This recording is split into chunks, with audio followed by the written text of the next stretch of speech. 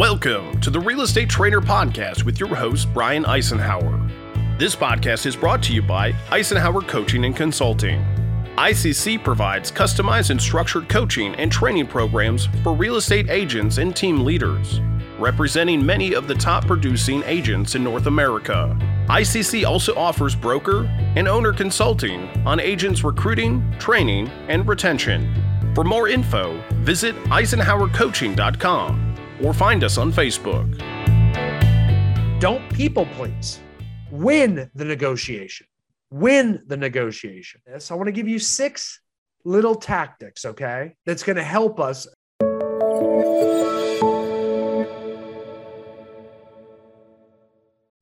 want to talk about some negotiation tactics. And by way of negotiation tactics, I think you're really going to like this. I want to start by the concept of getting a no. And this isn't just general sales too. I mean, this could be a sales technique or negotiation techniques. People are so adverse to no, to getting told no.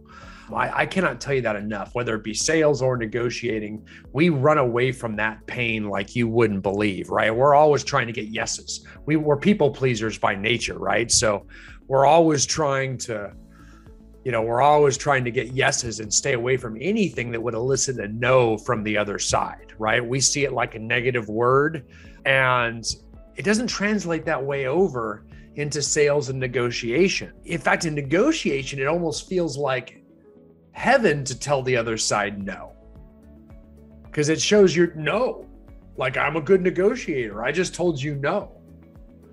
You know what I mean? Like if I think back to when I was a little kid and my dad would take me to across the border to Mexico, and I'd want like the one of those ceramic whatevers that probably cost 10 cents to, I think, the ceramic Bart Simpsons or something, and I'd want one of those, and my dad would show me his negotiating prowess by drawing a hard line and telling the vendor no. That makes saying no makes you a good hardliner.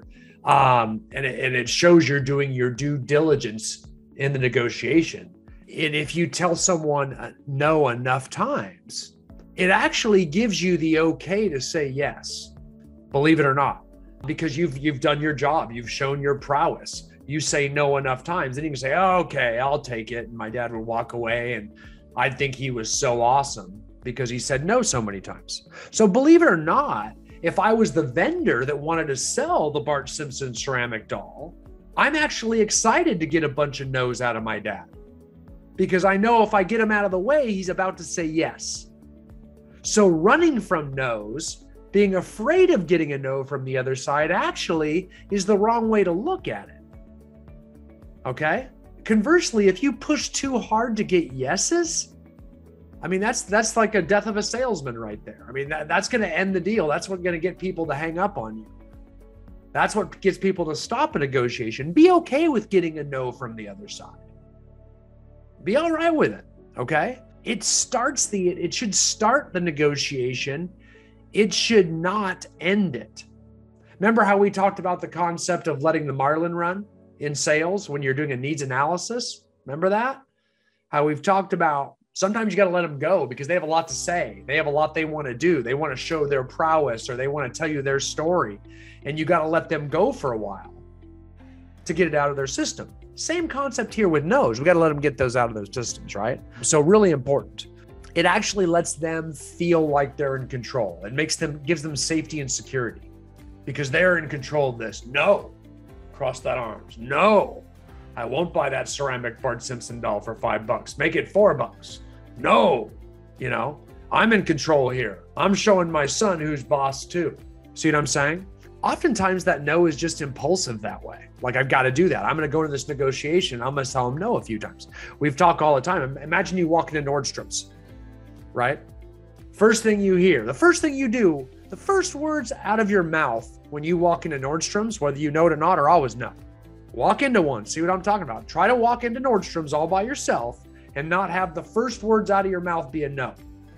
Because you're going to walk into Nordstrom's. They're going to say, welcome to Nordstrom's. Is there anything I can help you with? And you're going to say, no, I'm just looking. Y'all say the exact same thing. It's impulsive. You have to say it. You don't even stop thinking about it. In fact, if you're like me, I don't know my way around Nordstrom's. And I'm there, and I'm not just looking, because I don't go to Nordstrom's just to look. I actually know exactly what I need, and I also probably don't know where it is. So in theory, I should say, actually, yes, I could use your help. Where are the brown leather belts? But I don't. I say no. But Nordstrom's does not give up on me. They stay with me. They have customer service peoples everywhere. They have checkout booths everywhere. They have people who give me directions everywhere. They stay with it. That lady doesn't quit. She gets told no all day long at the front. All day long. Okay? So it's so don't be afraid of getting them, right? It's also a great way to find out, it gives you time, first of all, right? When they tell you no, the whole point, especially when we're in negotiation, going back to the needs analysis, is to come from curiosity and keep asking questions, right? You can see why we talked about the needs analysis and how that is the most important conversation in all of real estate. In anything you do, is learning how to give that needs analysis, right? It's everything. So I really do. I think it's the most important conversation. Start everybody in real estate with it. And how to keep asking questions, how to come from curiosity, how to have that coaching, recruiting conversation, sales conversation, listing presentation, or negotiation. And we're going to keep asking questions. Getting that no, when you get the no, it gives you time to think of your next line of questioning, right? It's also a great way to find out the other side's boundaries. When, okay, that's too much, they don't need that. Or maybe we start to learn their objections so we can think about how to isolate those objections and overcome them in the conversation later. We start to find out where they start and stop. But we got to get to those no's to know where those boundaries are, right? If you skip past the no's, if you don't dig deep and try to get to a few no's, and you just stay in people-pleasing mode, not only will you not find out their boundaries and not find out their objections and not dig deep enough to find out their true feelings and emotions, you'll often get a yes that's not meaningful, right? And I think we've talked about, there's a great book, if you don't have it, by Chris Voss called Never Split the Difference. He talks about there being three types of yeses. Okay. Yes, number one is the counterfeit yes. Okay. I do this one a lot, I got to tell you. And the reason I'm just venting and putting it out there to the universe, because this is just me atoning for my sins. It's a straight lie. It is. It's like, sure, I'll call you back. Yeah, I'll call you back. You bet. Just let me know. I'm totally free for you. Anytime, just call. I mean well by that. And because I don't want to get into a long, weird conversation about, no, I'm sorry, I'm not going to have time to ever talk to you. I think part of the reason I say yes to people is, and then I don't really get back, or I don't have time because I just don't. It's because I really want to see who wants it. If someone comes at me enough times, I might reply to them, because so many people just want to pick your brain and they say they'll follow up and they don't. That means they didn't really want it that bad. So it's almost like a natural tester to see who really wants to bring it. So what I do is I really just say yes, almost in a counterfeit fashion. I don't really mean the yes. So if you stay with yeses, you may not get a genuine one from me. You might just get a counterfeit yes, right? Or there's a confirmation yes. And this is what happens when someone asks you a question with a downswing. Okay. So they put an embedded command or a tie down on the end of a statement. Like, you want to actually hire me, don't you? So I downswing with a question. So I elicit a yes. And when I do that, you're going to start nodding and say yes, because that's neuro-linguistic programming. That's called NLP. I'm going to get you to say yes. I just don't really mean it. So I'm not going to follow through for you. So I can get you a lot of fake yeses all day long that way. That's called a confirmation yes. It's when you use a tie down to get it. It's not an open-ended yes. It's not a genuine yes. Okay, that's good to keep someone talking or keep someone on the phone or keep someone nodding in converting a sales. But when you're negotiating, eventually you've got to come to an agreement that you want the other person to actually uphold, right? So just getting and eliciting a quick yes through NLP, not the best move, right? So a tie down doesn't committed. I want a commitment, yes. And that's what Voss refers to when he talks about negotiating with a genuine S, right? Getting that commitment, yes. Okay. It's when the other side sees your goal as his own. You generally have a meeting on the mind and you don't feel like there's a ton of sacrifice. Okay. So back to that. That's why no works for us so well. Okay. They have a lot of benefits. So don't be afraid to move to them. Okay. There's two ways to get a no, really, right? You can intentionally label their emotions like we've talked about, right? So we can actually get a no and just do it incorrectly. Like it sounds like you're feeling frustrated when they're not frustrated. Okay. You can actually label their emotions incorrectly. And it forces them to actually listen and correct you. So that actually gets them re-engaged in the conversation, like a pattern interrupter. It brings them back in. And I know this is high-level conversation, high-level sales, but that's what you signed on for with me. If you need to engage someone, labeling their emotions incorrectly brings them back to the forefront, and really pause after you do it. See if they bite. You know what I'm saying? No can also be gotten by asking them what they don't want. Okay. So what don't you want? What are you hoping to avoid here? Is there something you're afraid of here? Those types of questions really resonate with people. You're like, oh yeah, like I don't want, you know what I mean? Like you don't want to say, oh, nothing, I'm afraid of nothing, whatever you want to do. They have to re-engage with you there. Okay. And when they give you that no, I don't want you to think of it as a rejection. Like I said earlier, I want you to think of it as them saying, I'm either not ready to agree, or I don't understand yet, or I don't think I can afford it, or I want something else, or I need more information, or maybe I want to talk it over with someone else, which those are all objections we can overcome. In other words, we're not done. It's not over.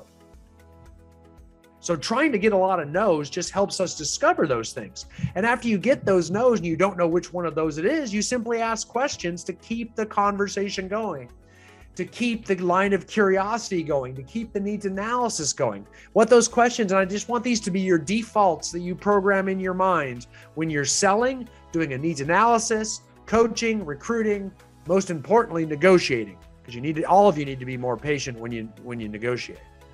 When you're doing those things, when they hear that no, I want you to ask them, what about that doesn't work for you? What about that doesn't work for you? Or what would you need to make it work? Or it seems like there's something here that bothers you. See how I'm digging deeper beneath the surface? They said no, I'm saying, tell me why. In a more sophisticated way than just saying why, because why tends to be condescending. Like, why, you moron? Don't do that. Come into what about this bothers you? Tell me more about that. Act patient, act engaged, right? I'll give you an example of a typical negotiation you might do with someone if you're a top producer and you have a home inspector, and everything we coach, if you are going to lead generate, if you're going to make the time to generate new business and grow your business, you're going to do that in the morning. And if you haven't been able to do it, it's because you don't time block and you don't do it in the morning and you wait to do it. And you should do it each day. And then you give up each day and you get depressed and you say, I can't do it. And oh my goodness, all that terrible stuff that goes with time management. It's awful. There's another book called The Miracle Morning for Real Estate Agents by Hal Elrod that'll tell you the exact same thing. So if you really want to do the hard stuff, you do it in the morning, right? And we time block and we time manage it. So all top producers that do this block time in the morning to generate business. Yet, one of the biggest disruptors to grow your business is home inspectors. Why? Home inspectors only like to work in the morning before noon. Why? They're freaking human beings. They're lazy. That's why. They want to be done and they want to be golfing by 12:30. So they always schedule their home inspections early. So they get done with work early. But that doesn't work for my lead generation schedule. So all of a sudden we are in a negotiation with the home inspector as to when I'm available for them. Or maybe, so we have to get a negotiation. They want to do it at 8 a.m. You want them to do it afternoon. Maybe we meet in the middle. We got to find like an 11 or 11:30 that works. So you can still get your lead gen time done. Maybe we got to convince them to get a lockbox so they don't need you there to access the property. You know what I mean? Or lockbox key or something. We got to find a way to make it work, but we don't give in, right? We're going to be negotiating with a home inspector. A lot of people don't consider that a negotiation. Why? Because they don't want to lead generate. Why? Because they don't care about their family and their success and their income. That's why. They'll throw themselves under the bus to people please with a freaking home inspector, though. They'll do that. They'll throw their kids right under the bus. Kids, home inspector. Screw the kids. I'm going to let the home inspector in. It's true. A lot of you say, I do it all the time. I just don't think of it that way. Well, I do. I guess that's why people get a coach, huh?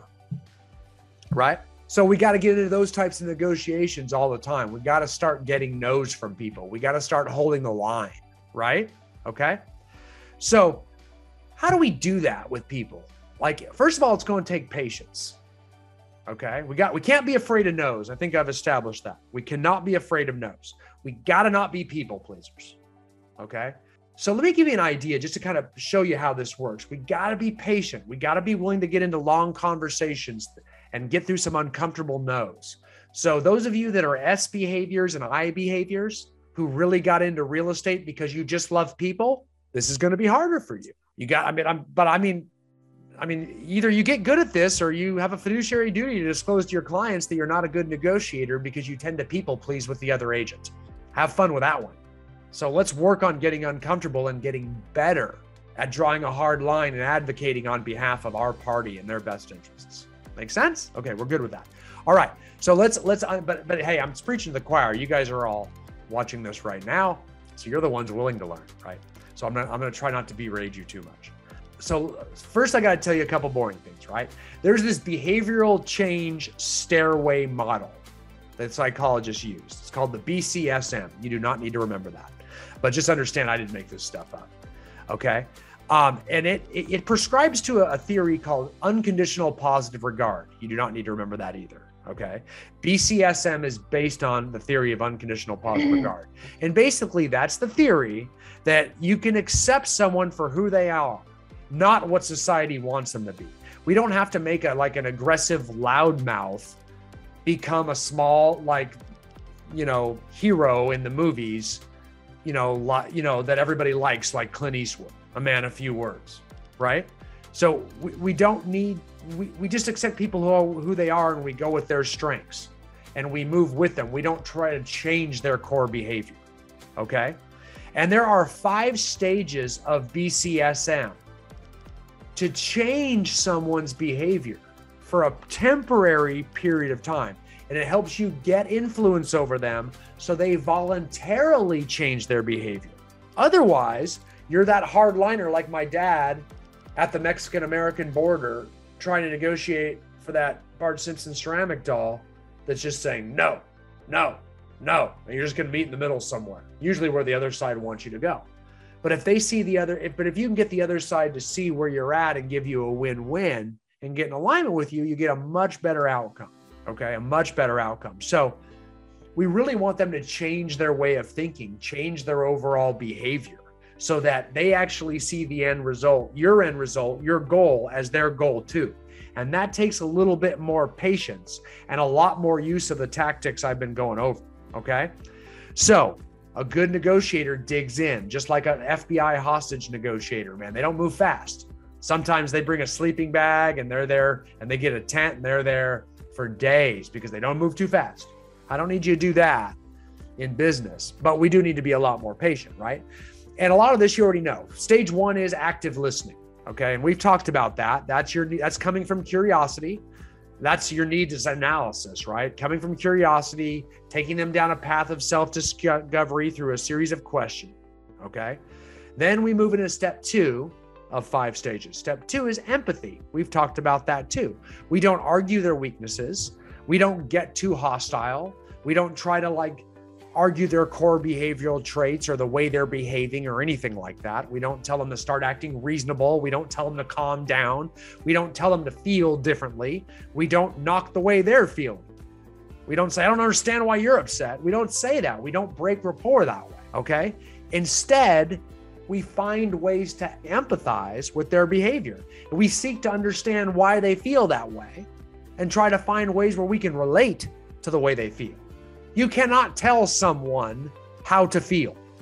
They have to kind of go through that experience themselves. Okay? So active listening, empathy. Then we move into rapport. Okay. And the way we do rapport, we've talked about that too, is we label them. We identify their feelings and their emotions. Remember, we use that feelings wheel, that emotions wheel. So we label it, we identify it, and then we validate it back to them to show that we get it. And we've talked about that and now we're building a rapport. They're like, oh, this guy gets it. He's with me. He understands. He empathizes with me. And I'm building a rapport by kind of telling them that I do, right? That rapport building, that validation is huge. Then we move into getting their influence. And that's where we are now. We move into getting their influence. And we do that by trying to create kind of a subtle epiphany with them that gets them to say the magic words like, that's right, or you got it. Like, this guy gets me.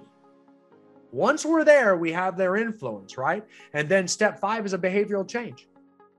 And that's when we get what we want in our negotiation. We move forward with our goal, right? So how do we get that's right?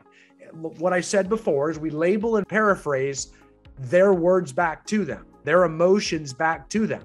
And that allows you to get that's right, because it allows them to agree with you, because they've been telling you no, you've been back and forth, you've been finding their boundaries, all those types of things, testing boundaries, no's, yeses, all those types of things. Now they finally get a chance to agree with you without feeling like they've lost control. In fact, instead, they feel like they brought you to their side because now you understand their emotions. This is Jedi stuff here. If you're bored, okay, I'm telling you, big conversations, this is how it happens. You want high-level training, you're getting the highest. This is the Neurolinguistic program, okay? Stick with me, all right? I'll give you an example of what that looks like, how we label the emotions. So I'm understanding your frustration. I'm hearing that you're upset because 3 groups of buyers have left doors unlocked in your home. They've left the lights on after looking at your home, correct? That's frustrating. That actually makes me upset and a little bit shameful. So see how I'm talking emotion and feeling here? Am I correct here? And they're going to say, yes, you are. All of a sudden, they're not mad anymore because they know I get it. I've labeled their emotion. They're going to calm down with me. I'm building rapport and influence. I don't need to fight. They don't need to keep running like that Marlin. They don't have to keep going on and on and on. We can move forward now, right? They've accepted my empathy. Okay, I've built the rapport. We're no longer fighting anything. It just breaks a total negative pattern of disagreement. And that's a big deal in negotiating in sales, is having pattern interrupters. Okay, where someone's spiraling. You ever been in that where I'm losing this person? Like you think you're going to get that listing. You're in that listing agreement and you think, which is a negotiation. They want to wait. They're not sure. They're uncertain about the market. They don't think there's another home that they can buy. And you're trying to explain to them, this is how everybody does it. You got to get the house up for sale, and we're not going to have to accept an agreement. We can even get a seller's contingency if we need be, that kind of thing. And you think you're almost there. Then they start, well, I don't know. Those rates are so high. And I mean, it's just a hassle right now. And I don't know. My wife's got a medical procedure coming up, and you can just see it's getting out of control. We're not going to list this house. How do we stop that pattern? A pattern interrupter. Negotiating tactic number 2. What does a pattern interrupter look like? There's lots of them, right? Face-to-face, my favorite one is just knock a drink off the table. Just knock it right off the freaking table. Whoops. I'm not joking. I've done that at least 20 times. I've knocked on their lap. I've knocked on my lap. I just knocked it off the side of the table. It's like, whoa, we better give something. Do you have a cloth? And it just stops it. Very common. Okay. Anything like on the phone, all of a sudden, hang on, my dog's barking. Would you stop it? Blah, blah, blah, blah, stop it. Or, scold a kid, anything to stop it. Loud, something to take off, because they will spiral emotionally, just keep going down. Like they're on a roll, hot like butter. They're on a roll and they're just going to keep going. You got to stop it because those emotions spiral and it's so comfortable for them because it takes them out of action. They were going to have to list their house. And even though they get and they want to list their house and they want to move, what they don't want to do is deal with people coming through it, fixing it up, having people coming through on the weekend, having a log, but just, I want to go to the gym, but man, it'd be so much easier if I slept it. Your best interests are still in mind. They just don't like the uncomfortable activities to get there. You almost had them motivated to do the best thing for them and their family. Don't let them talk themselves out of their best interest, right? Break the rapport, start over. Okay. Or just stop. Face to face is my favorite too. Another one, you don't have to knock the drink over. I like it if you're in, this is US and eyes. This is where you are good. This is where you actually touch them. Okay. Be careful. Don't just touch them anywhere or any way. But a great thing to do is just with your fingers like that, grab someone's wrist and stare them right in the eyes and say, hey, man, that sounds pretty serious. I mean, this is where you label the emotion. Man, you seem pretty upset about that. All of a sudden it's like, whoa. And that's a pattern interrupter. They stop the spiral. And I label their emotion with it. Those all work and they stop. And those are high level techniques, guys. High level, because as far as, I think I've said this before. I mean, almost everybody I meet, especially you males, you all think you're great negotiators. And if you've been in real estate, you definitely know that. Every husband is the best negotiator. They know how to negotiate, right? Everyone. There's none that aren't. None of them know any of this. They all do that Bart Simpson doll thing. Make sense? And there's a lot here to digest, man. There's a lot here. So let me give you some other techniques for changing course, because this stuff's kind of cool. This is your bag of tricks, right? Effective pauses. Start pausing, putting gaps in between your sentences, right? Silence is extremely powerful and it can do a lot of the heavy lifting for you. So it slows people down and calms down before you change direction, right? So all of a sudden, your cadence starts to break.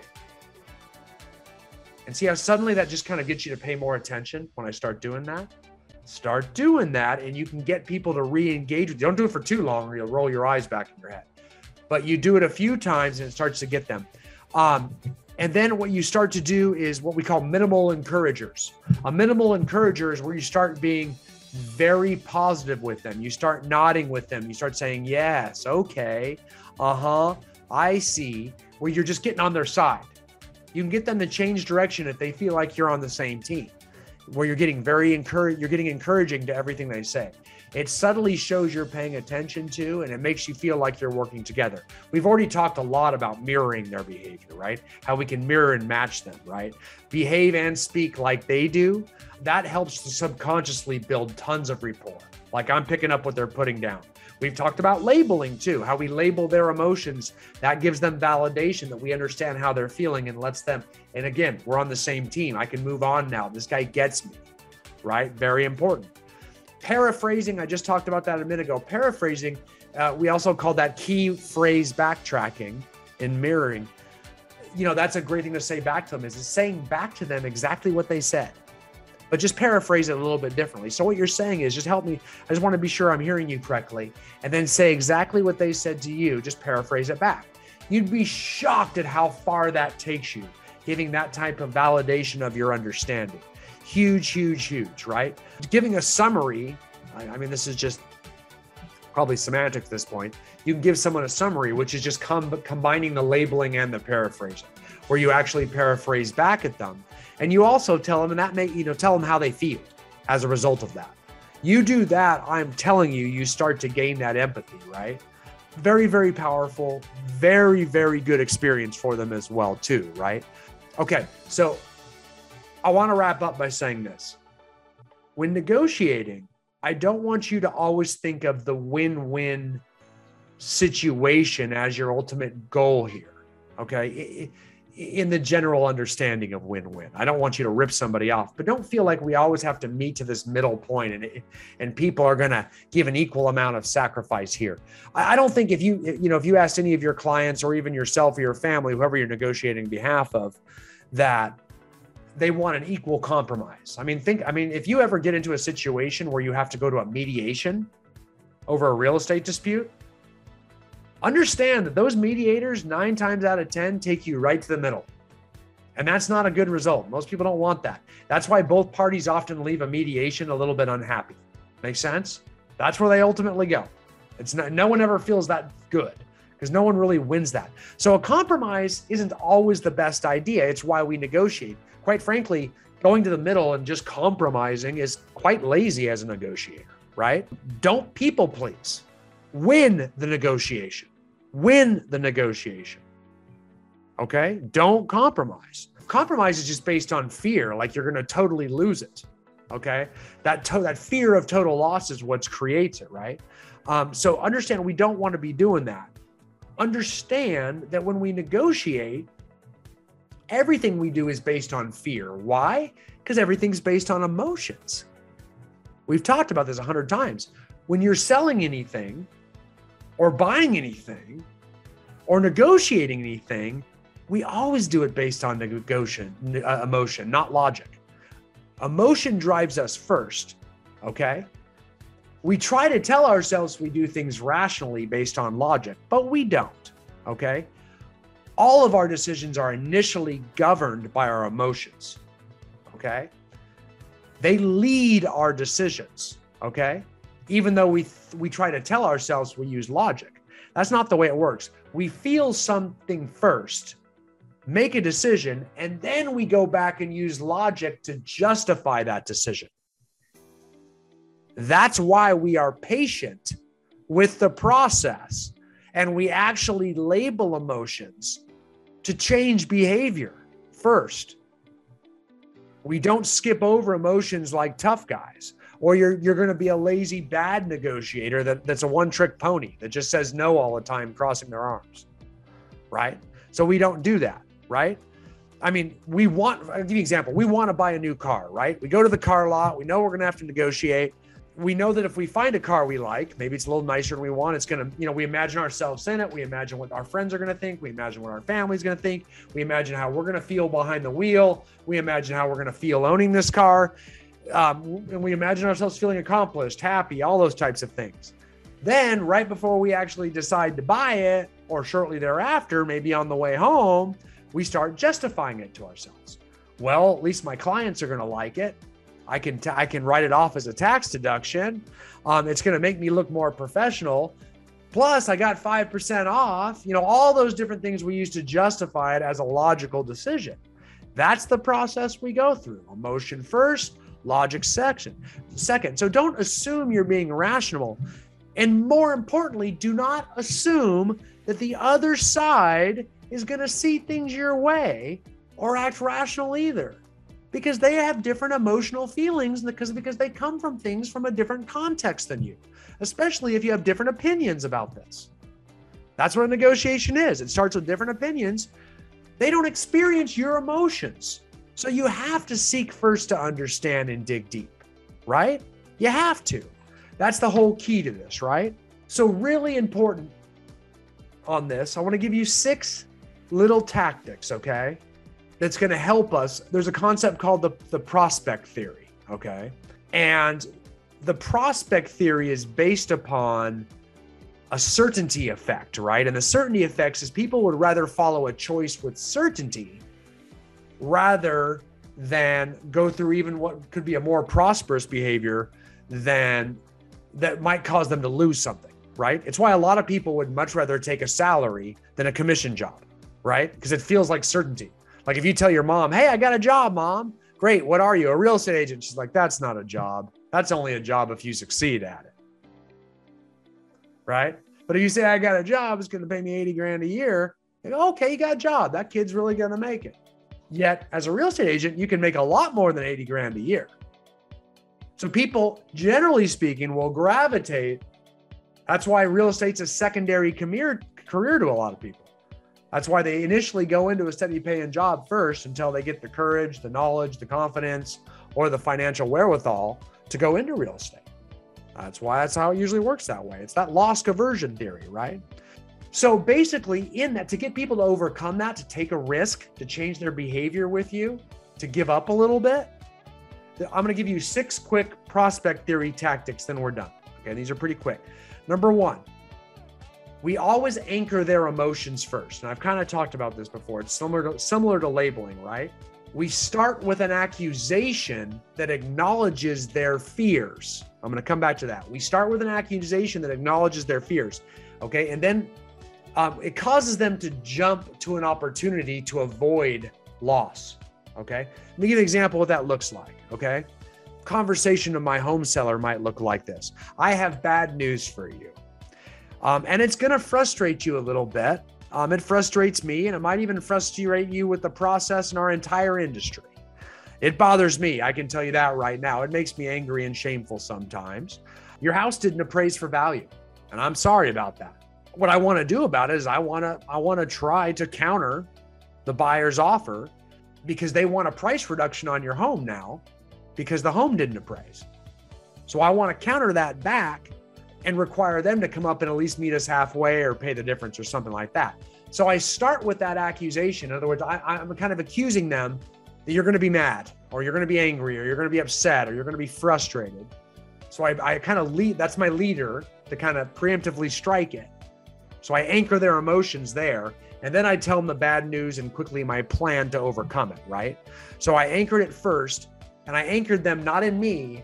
I anchored them in the process, the appraiser, the industry. I put them there, not me. See what I'm saying? So I anchored their emotion in something else, not me, the person who's negotiating with them. That's what I mean by anchoring their emotions. I put it on something else. So I acknowledge, I validate it, and I label it, but I put it somewhere else. See where this all kind of builds up into a tactic? You have to learn all these concepts. Again, people pay a lot of money to go to college for this stuff, or I guess grad school. So we move into that, okay? Then, okay, so never, ever anchor the emotions in myself, never anchor them in the other agent, and never anchor them in the other party. So if I'm talking to the seller, don't get the buyer mad at the seller. Don't make yourself the hero that way. That will come back to sting you every single time in real estate.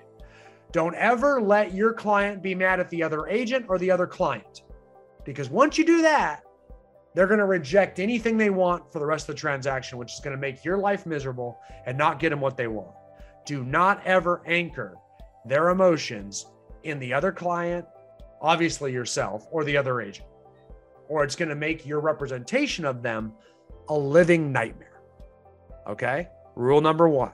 That's why we don't ever let buyer and seller talk to each other, and we don't ever let them get mad at the other agent. A lot of agents make this mistake because they want to act like the hero. They want to get you mad at the other agents and say, I'm saving the day. Don't do that, because you won't save the day for long. Okay? Tactic number two, let the other guy go first most of the time. And this is hard for people. They want to get this done, get this button down. I hate limbo. So what do? I go first.